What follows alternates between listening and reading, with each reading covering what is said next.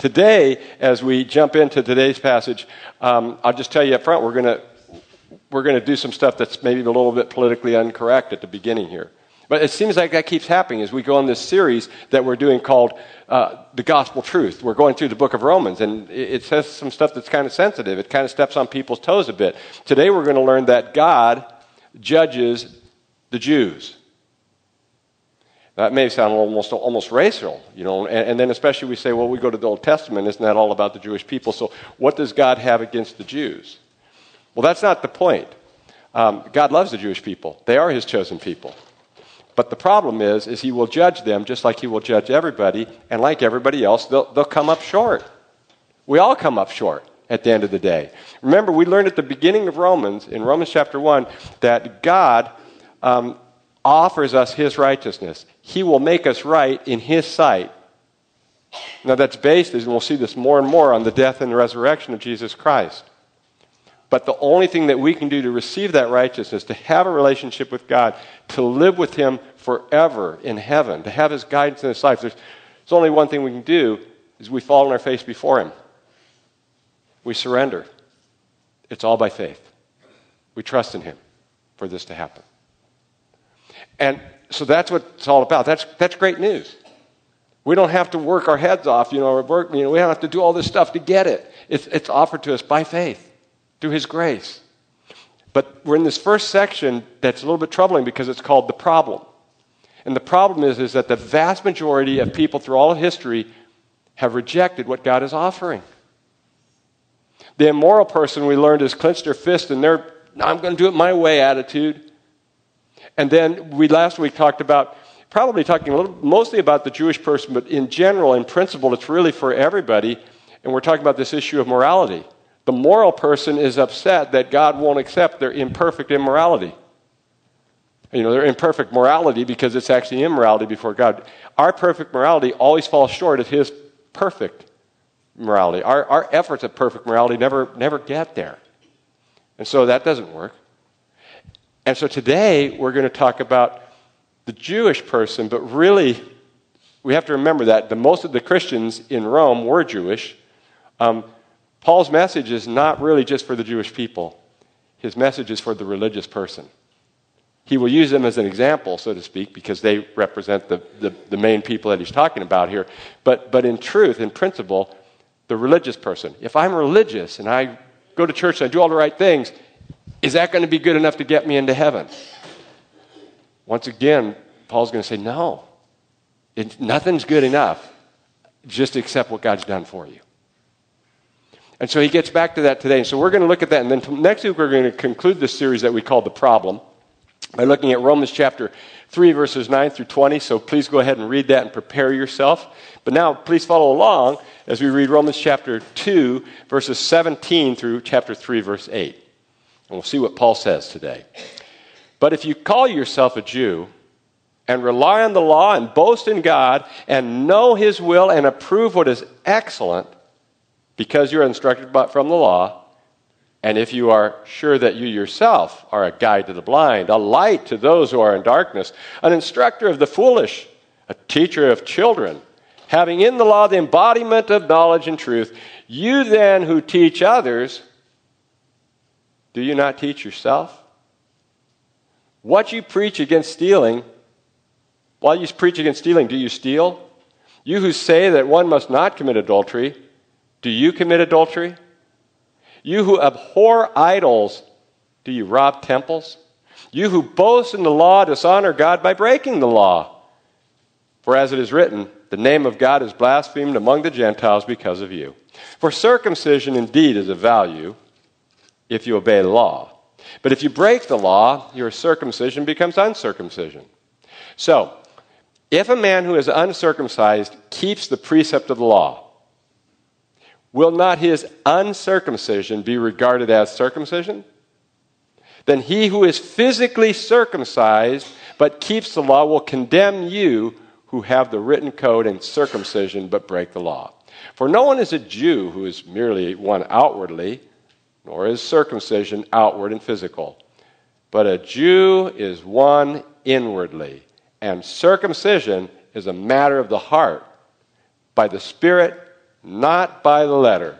His praise is not from man, but from God. Then what advantage has the Jew? Or what is the value of circumcision? Much in every way. To begin with, the Jews were entrusted with the oracles of God. What if some were unfaithful? Does their faithfulness nullify the faithfulness of God? By no means. Let God be true, though every one were a liar. As it is written, that you may be justified in your words and prevail when you are judged. But if our unrighteousness serves to show the righteousness of God, what shall we say? That God is unrighteous to inflict wrath on us? I speak in a human way. By no means. For then, how could God judge the world?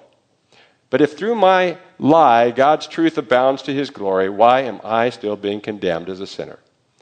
And why not do evil that good may come, as some people slanderously charge us with saying? Their condemnation is just.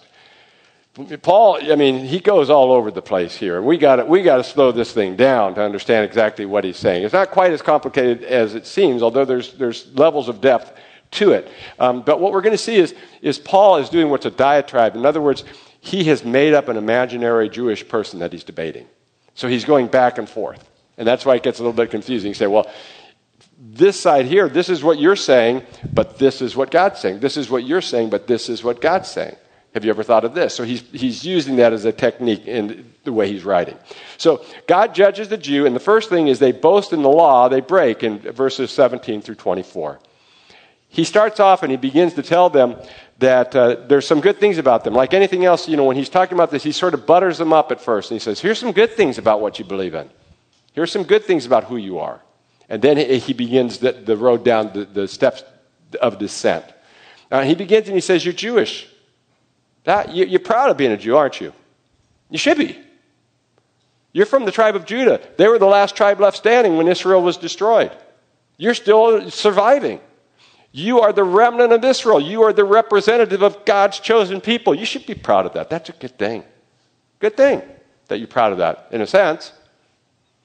He says, you rely on the law. What would the law be? What was the law that they relied on? What was he referring to for us today? What would that be? What is it that we read? It's our Bible, right? The Old Testament. Is it good that they relied on the Old Testament? Good thing. Good thing, guys. That's good. You boast in God. Is it a good thing to boast in God and tell him how much you love him? Yeah, that's a good thing. You know what's right. You have it in your Bible. That's a good thing. You're instructed from it. But then he begins this descent. But you think that you're a guide to everybody else. You think everybody else is blind. You think you have it together and they don't. You think you're the adult and they're the children. You're looking down on everybody else. And he says, you're teaching them, but who's teaching you? Seems like you're not practicing what you're preaching. And then he goes back basically to chapter 1. And he says, you know what? You're no different than the immoral person. Because they steal, and there are not all of you maybe, but basically, essentially, all of you steal. To some degree, somebody, we do things, we're all imperfect people. We have bad thoughts. You may, and there are people among you that are Jewish that commit adultery. There are people among you who get into idolatry. There are people among you who, think that the law, the Bible is so important that you put that over God. And you boast in it. And you get really into this stuff. And he says, remember when Isaiah chapter 54, verse 5, or chapter 52, verse 5. Isaiah chapter 52, verse 5 said that you were going to be beaten as a nation and taken away to another land. And when that happened, it would happen because you were disobedient to God. But people would say, how could they have a great God if God would let this happen to them? And so my name was put down because of your behavior. He says, now you're back in your land, and you think you got your chest puffed out. Look how good we are. And you know what? You're no better than that you were before. People are looking at you and saying, why would we want what they have? They think they have it all together, but they're a mess. They're no better than we are. And so that's the message he has for them just from the very start. And you look at that and you go, wow, the Jewish people are really messed up. They've got some real issues, right? But in principle, can this relate to us?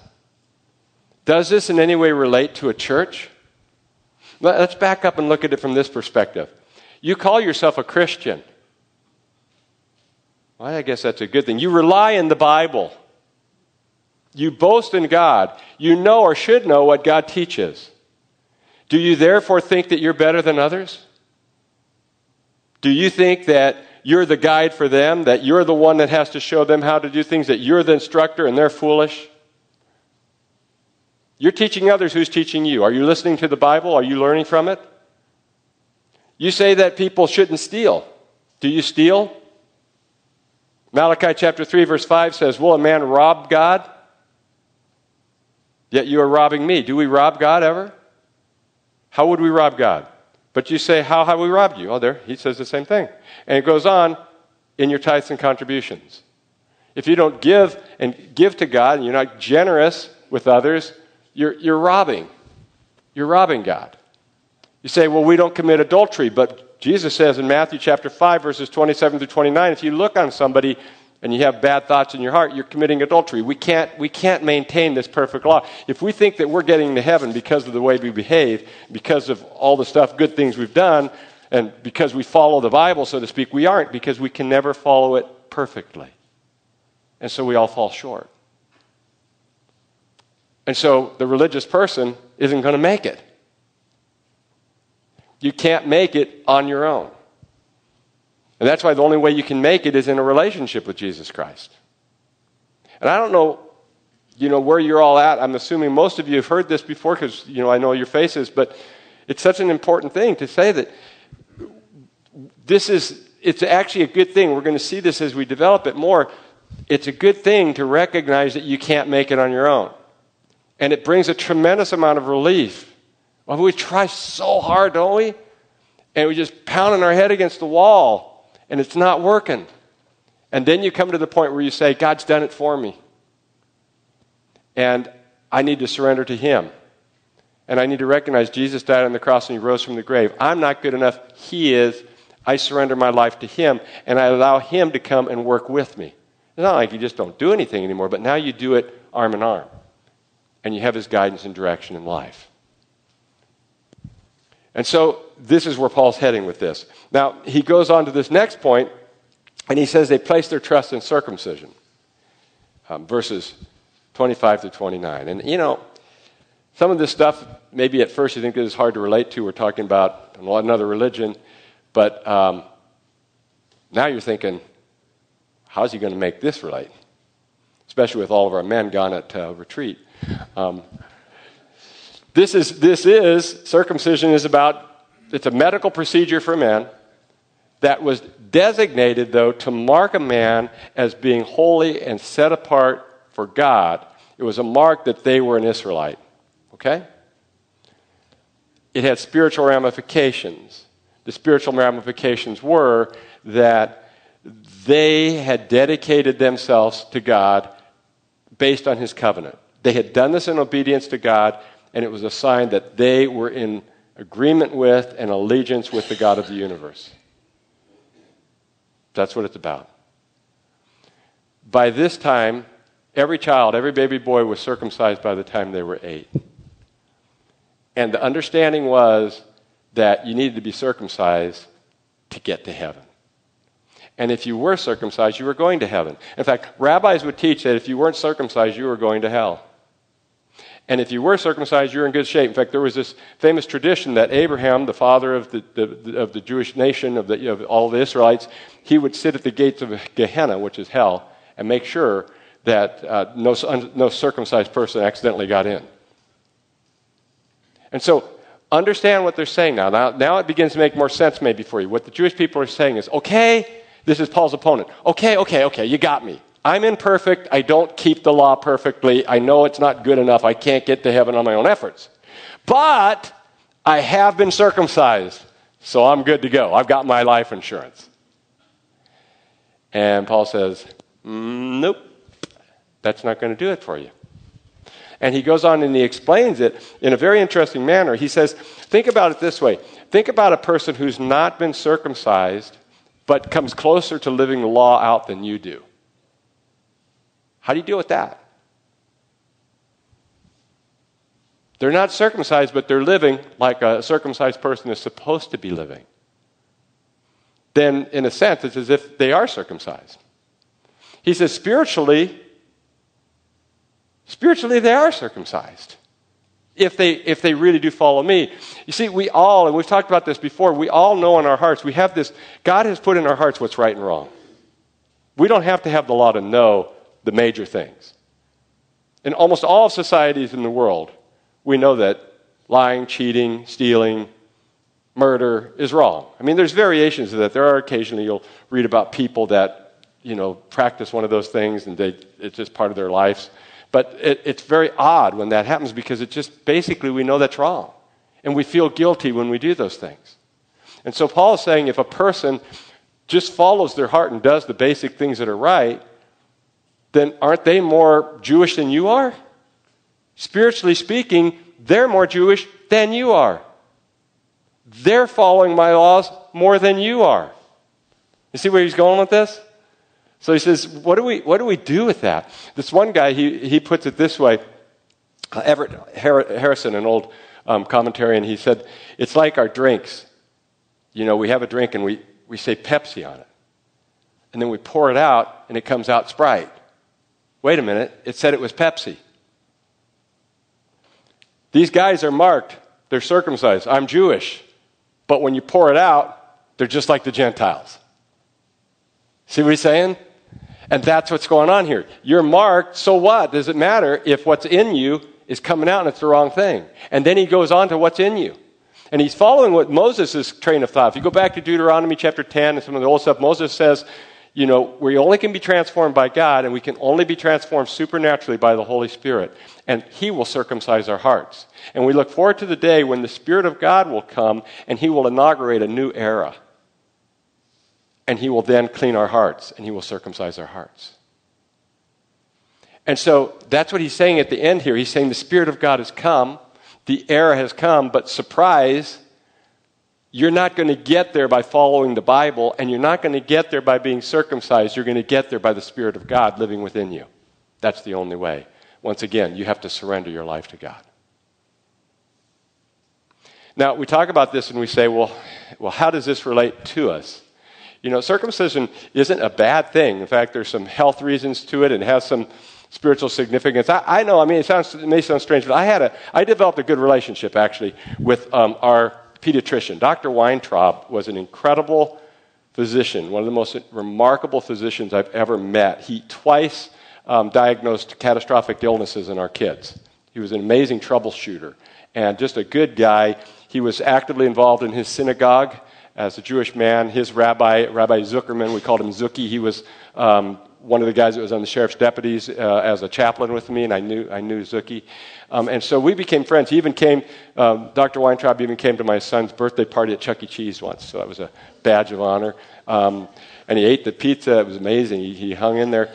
But anyway, when he circumcised my son, I went with him, and it was almost a sacred experience because he was a man who, though he wasn't a follower of Christ, he was, he knew the value of this from his perspective. And I thought, this is really, there's something sacred about this. But you know what? Did it save my son? Didn't save him. Didn't save him at all. Do we ever think that there's things we say, well, that's old school? Do we ever think that there's things we do today that save us? Rituals or things within the church? Am I saved because I grew up, grew up in a country with Christian heritage. Am I saved because I'm an American? No. Am I saved because I go to church every week? Does that do it? A membership. Grandma prayed for me. Those things don't do it. Now let's get a little closer to home. How about Lord's Supper? If I take the Lord's Supper, is that a guarantee that I'm saved? A lot of people in history have felt that's true. In fact, some churches have used that to manipulate leadership. The Catholic Church did that with one guy. They made him stand out in the cold until he, did his penitence and did what the Pope wanted him to do before they would give him the Lord's Supper so that he could not lose his salvation. So they would use that and manipulate. This is way back in the medieval days, the Dark Age. But people would do that. Are you saved by salvation? Are you saved by the Lord's Supper, or does the Lord's Supper just basically tell people you have been saved? The Lord's Supper you take after your salvation to say, this is what happened to me. Now we'll get closest to home. Do you know what scholars, the basic concession is among conservative scholars of the Bible about what the parallel is for us as Christians to circumcision? You want to guess? What do you think it is that we do today that we say is the mark of our faith? And if you've had this, people tend to think they might be saved. That's going to save them. What do? You got it. Baptism. Baptism is the modern day circumcision. I've been baptized. I'm getting in. Does baptism save you? Some people think it does. In fact, there's people that freak out because they have to baptize their children as infants so their kids won't die and go to hell. Very strange, but I mean, we've been taught that a lot. I had a lady on the phone. I talked to her for a couple hours once about that, and it was really hard. The child has to come to know Christ themselves, just like we all do. That's what baptism is. Baptism is when you articulate your faith. There's really three kinds of baptisms that are recorded in the Bible. Baptism, understand, just means washing. The first is the ceremonial baptisms. We've talked about this recently. When I went recently to Israel, you have these ritual baths everywhere. And they would take these baths. They would essentially baptize themselves. They would wash themselves so that they were clean.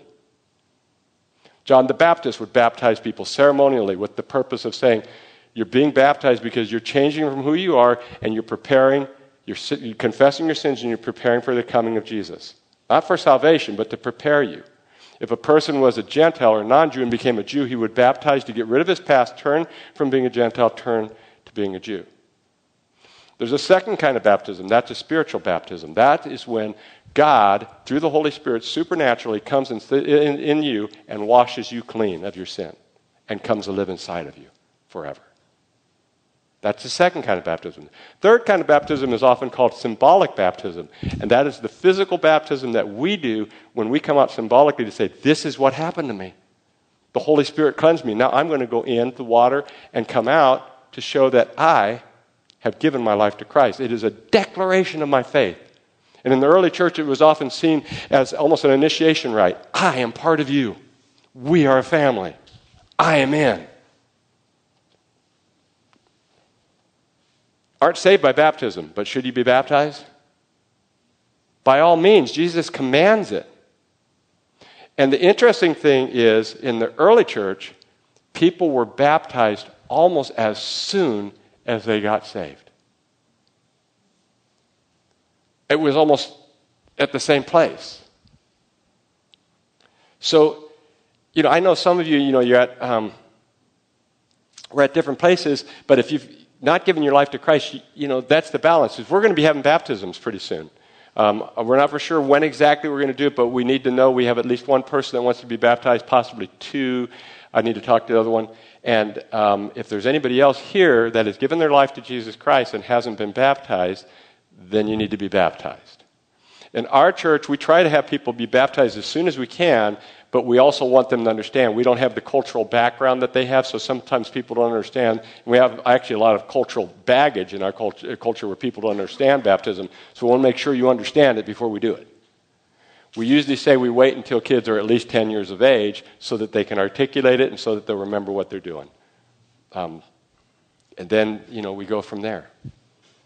By the way, if your kid's little, what you do is you pray for them more. That's what we call a baby dedication, where they would take babies to Jesus and others and they would pray over them. And we haven't had a baby dedication for a while, but if you're interested in that, come and see us on that. And if you want to be baptized, please come and talk to us. I suspect that there may be somebody here that needs to be baptized.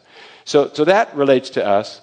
And then we get into the last area here, and this is kind of interesting. Paul talks about how they stand before a just God. And So Paul now it's almost like Paul the Christian is debating Paul the Jew. It's like, it's almost like he's talking. Remember the Tom and Jerry, cartoons where they had the devil on one shoulder and the angel on the other? It's almost like Paul is going back and forth and talking to himself. Almost like a split personality here. But it's all part of his routine, right? It's his literary style that he's using to hold your attention and to get you thinking and help you think about things from all different angles. So what he says here is he says, what advantage is it to be a Jew? I've just shot it down. Why would you even want to be a Jew? And his answer is, he says, because they've been entrusted with the oracles of God. And then Paul becomes the absent-minded professor, which he sometimes does, very frequently does. And he only gives us one reason, and he doesn't go on to give us the other reasons why it's valuable until chapter 9. He goes off on a tangent. Paul does that every once in a while. But we get the first reason why it's important to be a Jew that he thinks of, that comes to his mind. It is because they've been entrusted with the oracles of God. Oracles, the word is gramma, not from what we great-grandmother, but it comes from what else? Grammar, grammatical. And that's what literally means the word, or the Old Testament again. He said they've been entrusted with the Old Testament. In his amazing paraphrase, The Message, Eugene Peterson says they've been put in charge of writing down and caring for God's revelation. That's a great explanation. They've been put in charge of writing down and caring for God's revelation. In other words, the Jewish people were given the message of God to write it down, and then they preserved it through their scribes so that we have it today, or we wouldn't have any of this. And Paul says, that's a value. That's a legacy. You can hold on to that one.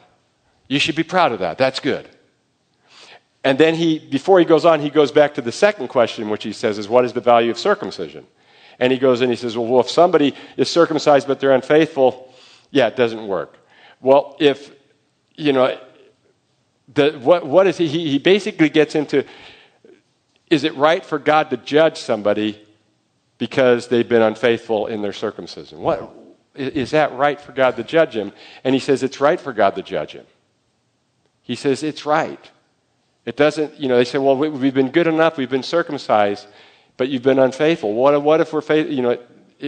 The point is God is right to do this, and the reason why he gives is from Psalm 51, verse 4, where he says that you may be justified in your words, but you're not going to prevail until you're prevailed when you're judged. And that passage comes from, and they knew this because they knew their Bibles well, from King David.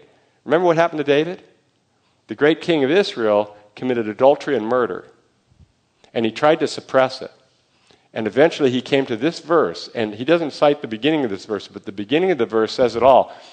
David says, I have sinned against you and you only.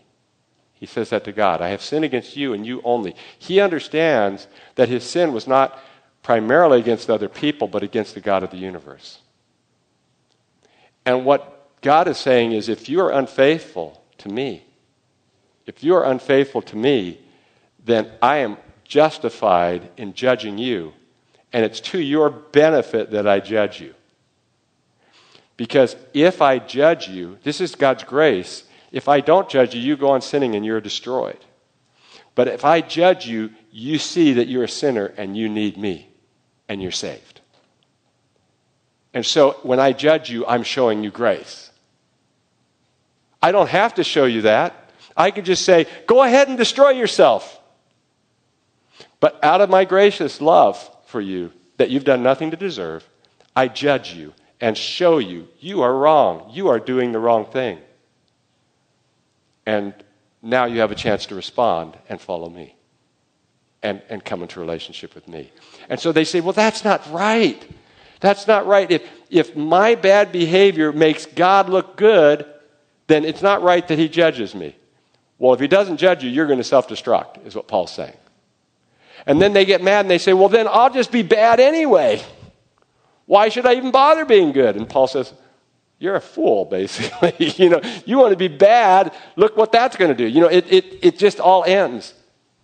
And basically his opponent doesn't have anything else to say. He's flailing. And Paul says, look, you can't get to heaven based on trying to fulfill the law. You can't get to heaven based on circumcision. And you can't pawn it off and say I'm unfair. You can't just say, no, God's not just, God's not good.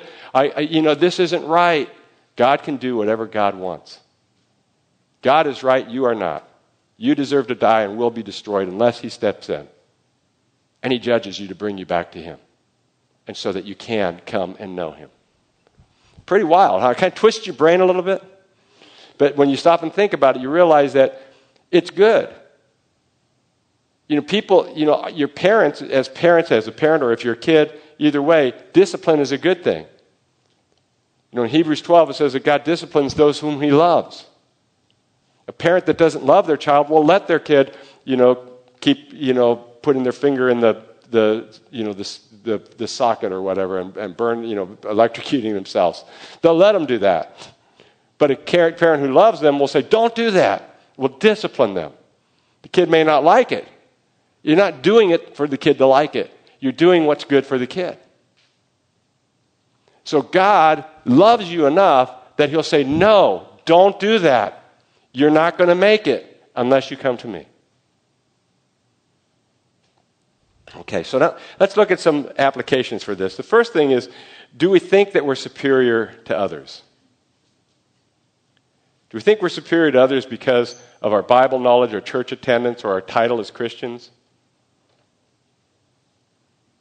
You know, especially from this religious viewpoint, we've got to back off. And a lot of this is just thinking it through. But I'll tell you, I've got a personal grievance here. It bothers me because I think we're moving in a direction, maybe it's been this way for a while, of having kind of an institutionalized religion. Like, I'll hear people, it's almost embarrassing, sometimes I'll be with people that are Christians, and somebody who's not a Christian. So the Christian's going to tell them, the non-Christian, about what? About how good their church is. About some Christian politician. About how Christians are not getting their rights met.